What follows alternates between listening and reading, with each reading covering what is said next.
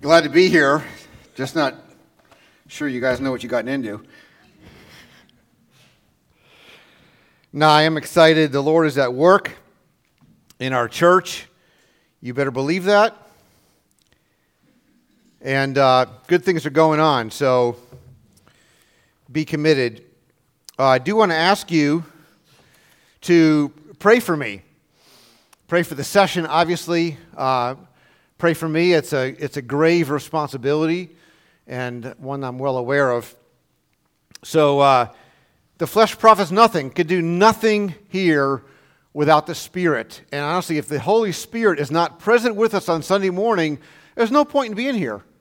We just need to stay home. But we believe the Lord is present here, and we want to continue to pray with regard to that. So please pray for me, pray for the session, pray for the whole church. It's good times. The Lord is good. Regarding visits, my goal, and this is actually my goal, the session hasn't asked me to do this, if possible, to try to visit every single one of you, families, couples, this year. I'm not sure it's ever happened in this church, has it? But anyway, that's my goal. So, Candy is updating, I was told, the address list in a old school, so Laura and I can understand this, is old school printed copy, piece of paper, right? Some of us need that. That Breeze thing, we don't know how that thing works. So, the point is, are you doing that? If your contact info has changed in the last several months, let Candy know, or let someone know, don't let me know, let someone know that your info needs to be updated. Unless you don't want me to visit you, then maybe give her a wrong phone number, something like that. You know, address for, well, if you live in Fort Lauderdale, Florida, I might want to visit you about this time of year. Anyway, let's get going. We are back in 1 Thessalonians. I'm not going to stay here. One of my tasks is to help prepare the church for the next pastor. Okay, so that's what we're doing. Okay, we're moving forward. We're not spinning our wheels. We're not. What's the thing when you're swimming in motion? Treading water. We're not doing that. We're moving forward. And one of my jobs is to prepare the church for the next pastor. So we're going to go into some other places in the Bible as well. But I do want to look at this chapter today. Let's start with 1 Thessalonians chapter 3, verse 11. We left off, I think, at verse 10 last time.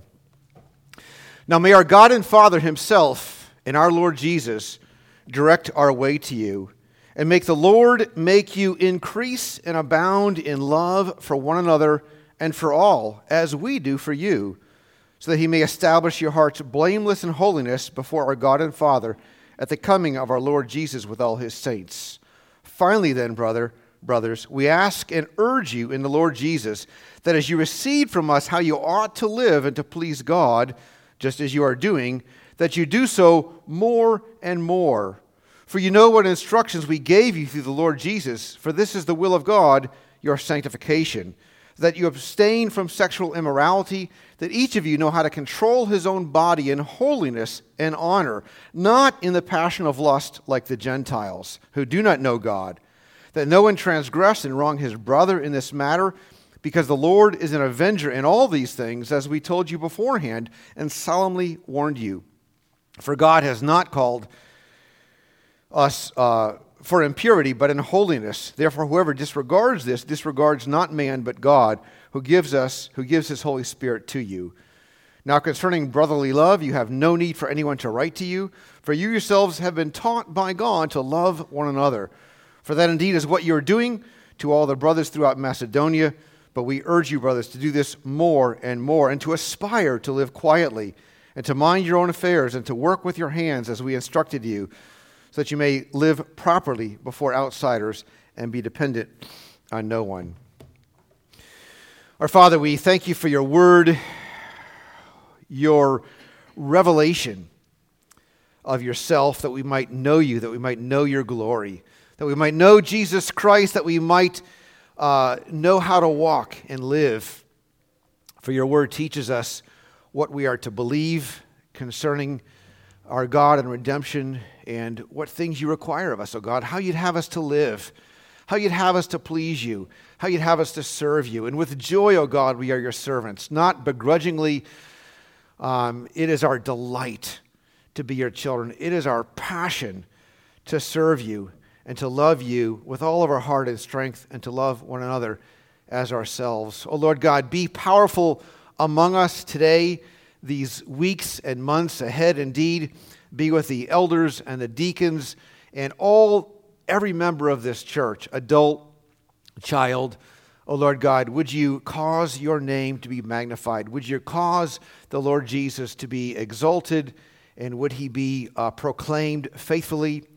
And may we be united and joyfully continue on serving you in Jesus' name. Amen. There's a little jingle I learned from the late Dr. John Gerstner years ago when I was up in Western Pennsylvania. And if you ever are in a Bible study with someone like Dr. John Gerstner, it's pretty, you know who he is? It's pretty special. But he would say this: free from the law, O blessed condition, I can sin all I please and still have remission. Well, Dr. Gerstner did not believe that. But is it the gospel? Is it really the gospel? Since we're forgiven, it doesn't matter how we live. Many years ago, when I was in seminary, I worked on a crew. Barbara will remember this. And we, college students have a way of nicking up dorm rooms a little bit. So I was on a crew working summers, trying to pay my seminary tuition, helping fix up dorm rooms over the summertime. And one of my fellow workers was a college student, a professing Christian, and he believed that he could engage in sin carelessly and recklessly, even delighting in it. It didn't matter because he was under grace, so he thought. Now, I have heard very few Christians be quite that bold, actually, in articulating such a belief, but yet many live as though it were true. Since I'm a forgiven Christian, whatever. Sin doesn't matter all that much. Or Paul put it this way: shall I continue in sin that grace may abound? Shockingly, some answer yes. It's a radical misunderstanding of the gospel. Theologically, it's called antinomianism, which I like etymology. I don't know if you're a word person or not, but the etymology, kids go look that word up. The etymology of antinomianism is anti-nomos. It's against the law. Okay, so it disregards the law. It views the law or holiness or obedience as having little to no relevance. I told you need to pray for me. The second word I said. It has little relevance to the Christian's life because we are under grace and not under law. But they fail to understand what Paul means by those phrases you find in Romans 6. Now, to their credit, antinomians understand, at least I think they do, that we are free from the law's condemnation. Paul said, there is therefore now no condemnation to those who are in Christ Jesus. Okay? There is no condemnation to those who are in Christ Jesus. But they fail to understand that believers are still to live in holiness, imitating God. Peter wrote, as he who called you is holy, as he who called you is holy, you also be holy in all your conduct. So some of these fail to understand that the believer is to turn away from sin because we have been saved, what? From sin. We have been saved from sin's guilt. Amen. Praise God. But also the Bible teaches we have been saved from sin's power or sin's grip. We are no longer slaves of sin. We are no longer in bondage to sin. Sin is no longer our master. Amen. And the mature Christian or the biblically informed Christian understands that we are saved unto holiness as new creatures in Christ. Or to put it theologically, sanctification follows justification. Okay? Paul said here, God has not called us for impurity, but in holiness. And those words, sanctification, holiness, along with the word saint, they all have the same root. So we are holy ones in Christ. We are holy ones. So let's consider, first of all, the plan for Christian living, which is to increase and abound. Now remember, back in chapter 3, Paul wrote how concerned he was about the Thessalonians. He had to hightail it out of that city because of the threat against their merry band of apostles and the gospel. There was great persecution that broke out in Thessalonica, and Paul and his crew went off to be safe. And he was very concerned because he's leaving this young church alone, really. So he sent Timothy back to find out how the church was faring after some time. And when Timothy brought great, positive, encouraging news that the church was actually faring quite well, Paul was actually very excited.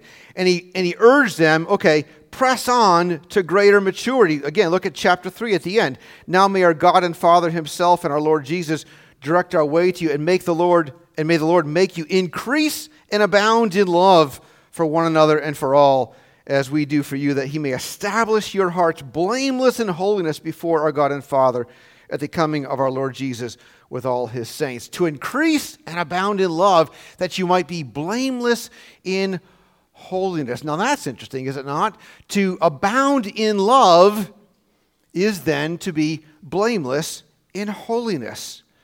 See, the glory of the gospel is that you and I, in Christ, have been delivered from all that opposes God, or as Paul put it elsewhere, from this present evil age. We have been justified. We have been born again. We have been delivered, or we have been justified. We have been declared righteous so that there's no condemnation to those who are in Christ Jesus. But now, that's past, in a sense. Now, presently, we are being renewed according to the image of the Lord Jesus Christ. That's our sanctification.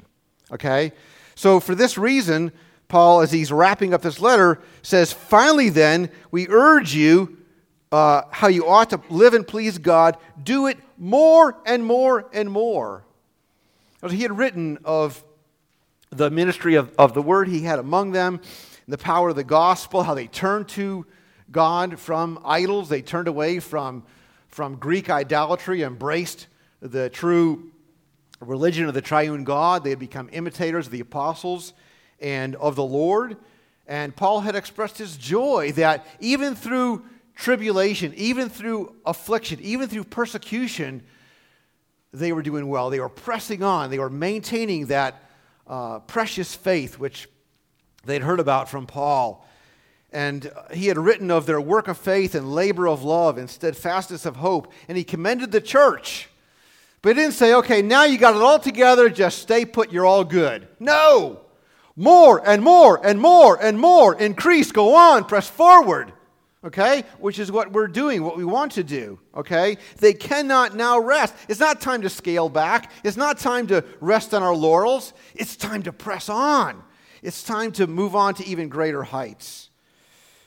Years later, Paul would write autobiographically, not that I have already obtained this or am already perfect, but I press on to make it my own because Jesus Christ has made me his own. Brothers, I do not consider that I have made it my own, but one thing I do, forgetting what lies behind and straining forward to what lies ahead, I press on toward the goal for the prize of the upward call of God in Christ Jesus. And then he added this, okay, he wrote that autobiographically, okay, that's what he was doing, that's what his intent was, but then he says, let those who are mature think this way, let them be like me, let them imitate me in this way, and if anything you think otherwise God will reveal to you, only let us hold true to what we have attained. So it doesn't matter who you are as a Christian, how long you've served the Lord, how long you've walked with him, how mature you are, what you've done in the past.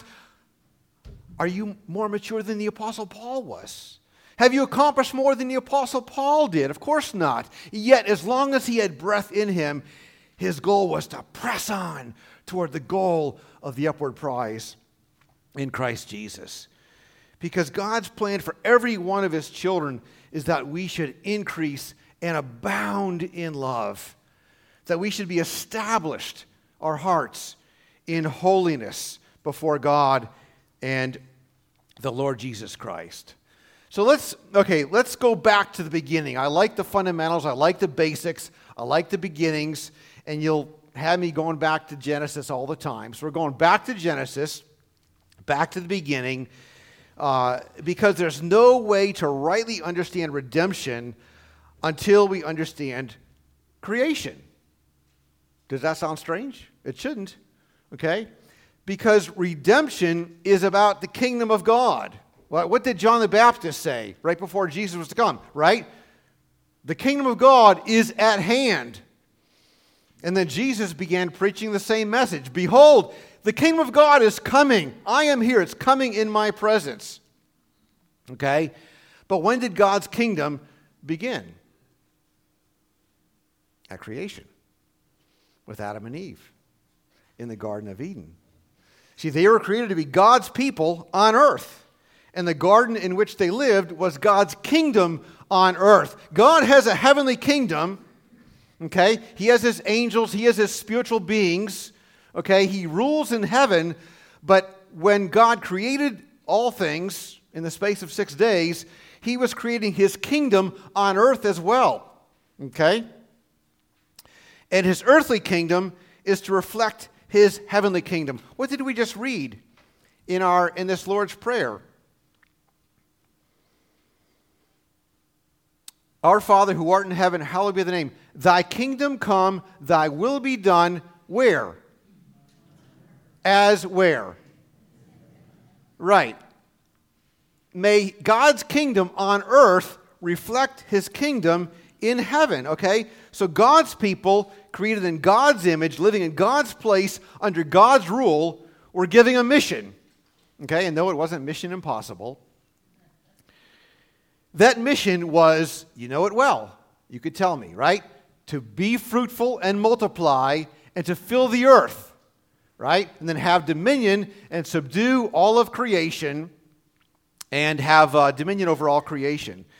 So the goal of this was a worldwide kingdom. The earth was to be full of image bearers, and the glory of God was to fill the earth as men and women and children, boys and girls, did God's will on earth, okay? They were God's stewards to carry out their Father's mission. Now, Jesus described this stewardship many years later, of course, in one of his parables, the parable of the talents, which I'm sure you know, which describes a man going away and entrusting his property to his stewards, his caretakers.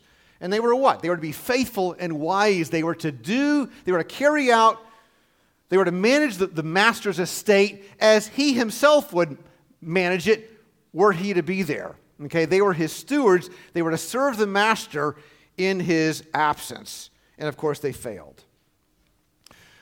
Praise God, he didn't abandon his plan for mankind and for creation.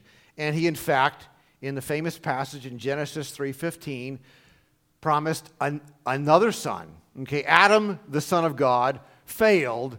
So God promised his own son, okay, who would in fact destroy the evil one and reconcile God's people to himself. In other words, this is so cool because Jesus is fulfilling the mandate given to Adam and Eve. Okay? What is the New Testament version of the mandate to Adam and Eve to be fruitful and multiply and fill the earth? Okay? It's at the very end of Matthew 28 when Jesus said, make disciples of the nations. Okay? Fill this earth with my people who will glorify me in their lives and in their worship. And so redemption serves God's intent at creation.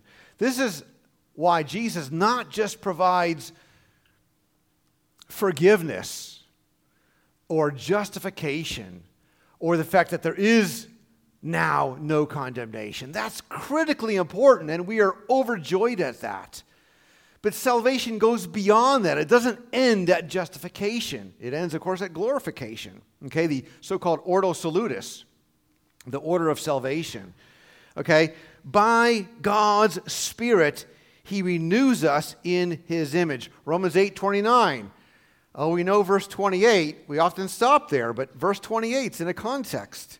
And verse 29 says, "For those whom He foreknew, He also predestined to be conformed to the image of His Son, in order that He might be the firstborn among many brothers." And so what God is doing in the world today through the gospel is filling the earth with His holy sons and daughters and restoring the original goodness of creation. I get to see that a little bit. If you travel to foreign countries and you hear about the gospel pressing forward into areas it's never been before.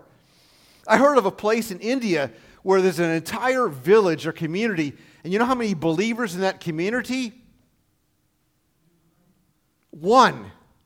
Can you imagine being the only believer in Dallas, Georgia, or Villa Rica, Georgia, or wherever you live?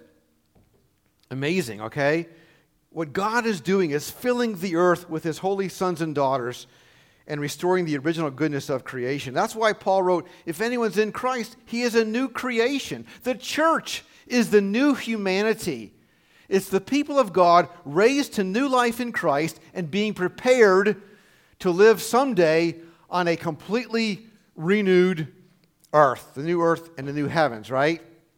So therefore, the aim of Christian living is to please God. Remember, Jesus said, "I have come that they may have life and have it more abundantly." Okay? What is that abundance? Well, that abundance is the life of Jesus in us. Therefore, that abundance is the abundance of a holy life, because God who called us also said, "You shall be holy, for I am holy." Remember, we are to be imitators of God. We are image bearers of God. We are to be like God. And so anyone who has a reckless disregard for holiness radically misunderstands the gospel and what Christ is doing in the world. Is there anyone who seeks to be full of the world instead of full of Christ? Is there anyone who seeks to mix Christ and the world, righteousness and lawlessness, light and darkness? You know, the Bible says, what portion does a believer share with an unbeliever? What agreement has the temple of God with idols? Therefore, go out from their midst to be separate from them and touch no unclean. Then I will welcome you. Let me address some of the teenagers, some of the younger people in the congregation today, because the world would have you believe that sin is pleasure. Pursue sin. That's where happiness is. That's where fun is. And that worldly success and riches are abundance. And that self-seeking pleasure and concern is happiness. Some of us who are about my age, we grew up with a song, a big, might have been number one, I don't know, top 10 hit probably by a certain Billy Joel. And I grew up Roman Catholic, so I remembered this song. They say there's a heaven for those who will wait. Some say it's better, but I say it ain't. I'd rather laugh with the sinners than cry with the saints. The sinners are much more fun. You know that only the... I knew you knew that song. Sure, have a little bit of Jesus. That's okay, but have a lot of the world. Have fun, right? You want to go to heaven, but have fun in this life. They're lying to you. As the serpent lied to Eve. Did God really say? Yes, God really said. Okay? Don't just seek a little holiness. Don't seek a little sprinkle of Jesus there, a little touch of obedience over here.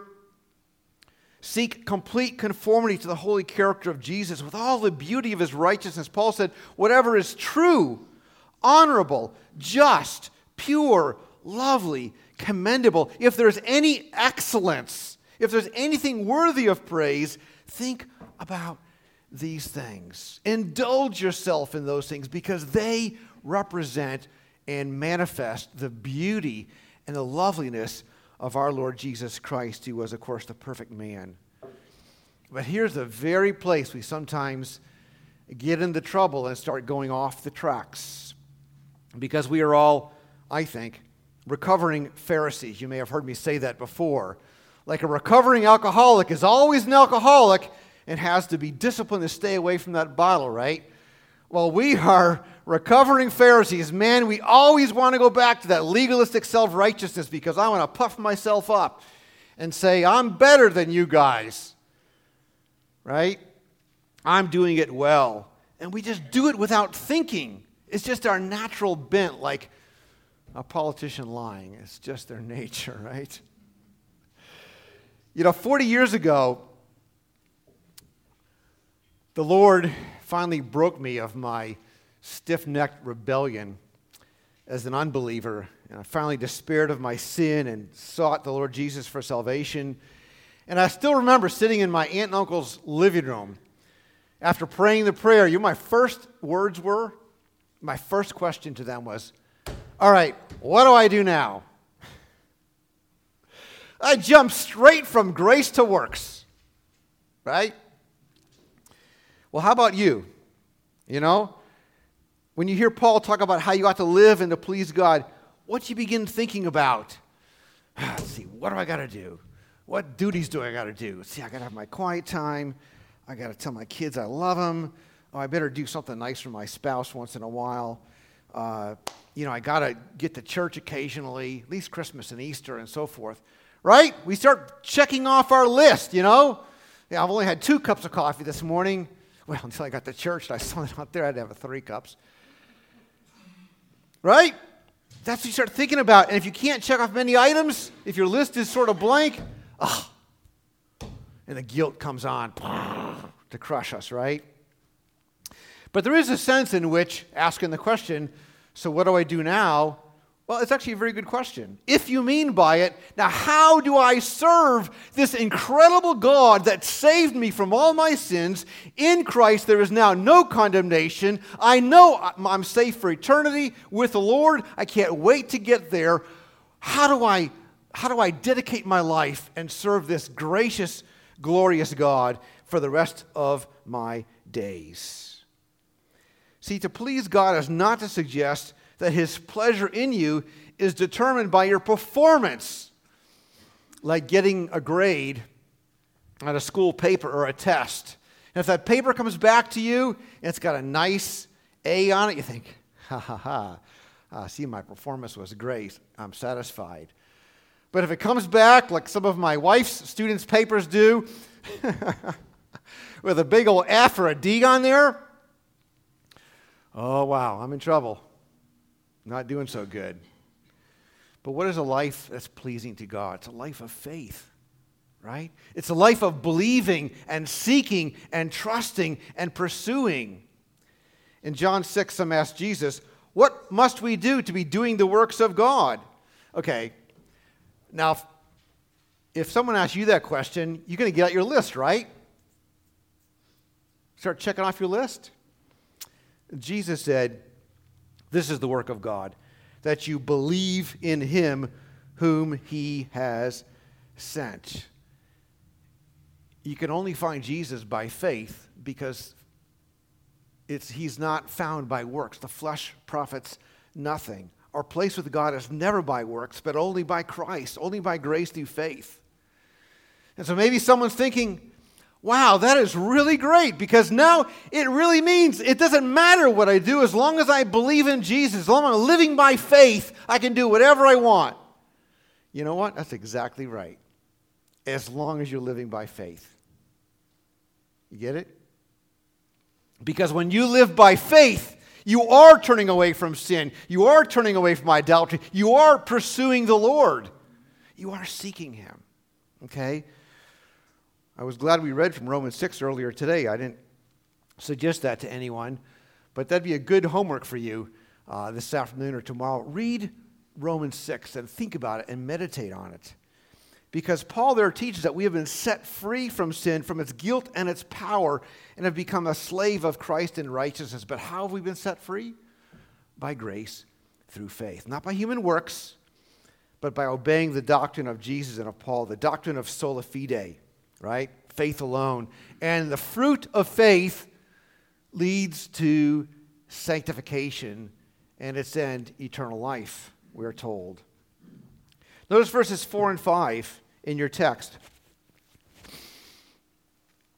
Each of you should know how to control his own body in holiness and honor, not in passion of lust like the Gentiles who do not know God. They don't know God because they've not sought him by faith. Some perhaps may pursue him by works, but they haven't pursued him by faith, and thus they are still self-seeking slaves of sin. But when someone comes to God through faith in Christ, the power of sin is broken because in regeneration we are given a new heart, a new core in our being. And so Paul could write, sin will have no dominion over you since you're not under law but under grace. So faith, far from being a license to sin, is the wonderful pursuit of holiness. And that's why Paul wrote, for this is the will of God, your sanctification. That's what God's will is. Now, there's not many times in Scripture where the Bible says plainly, this is God's will.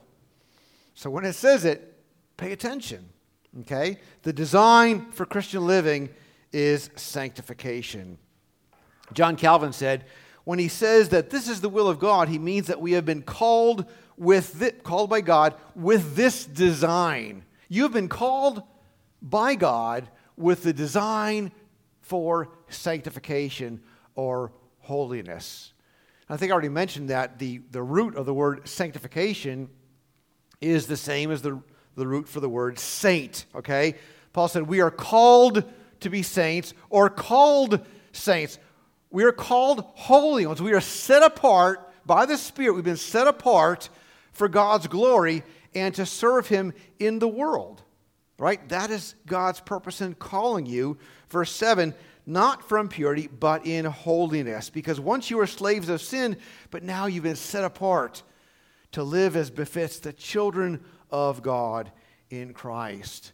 Which makes me scratch my head and look around and say, whatever, not at this church, but just generally at the Christians today, and say, whatever happened to holiness? Where did it go in our modern days? During a Bible study I once attended, probably going to step on some feet here, but hopefully not. During a Bible study I once attended, a man told a group about a Christian man he had met, and he learned about this other Christian man that he was living with his girlfriend. And he asked him, I guess kind of boldly, well, if you're living with your girlfriend, can I assume you're sleeping with your girlfriend? Oh, sure. What's wrong with that? What's wrong with that is the word porneia, fornication. It's sin, okay? It's unholiness. That's contrary to the will of God, and it's contrary to who saints are as holy ones. Galatians 5, those who belong to Christ Jesus have crucified the flesh, that old sinful nature, with its passions and desires. So you are no longer to be ruled by lustful passion as those who don't know God. We must abstain from every form of immorality in a deliberate choice to serve God, like Joseph, for example. And he was offered, right, a wonderful evening. And he said, absolutely not. How can I sin against God by committing this great wickedness?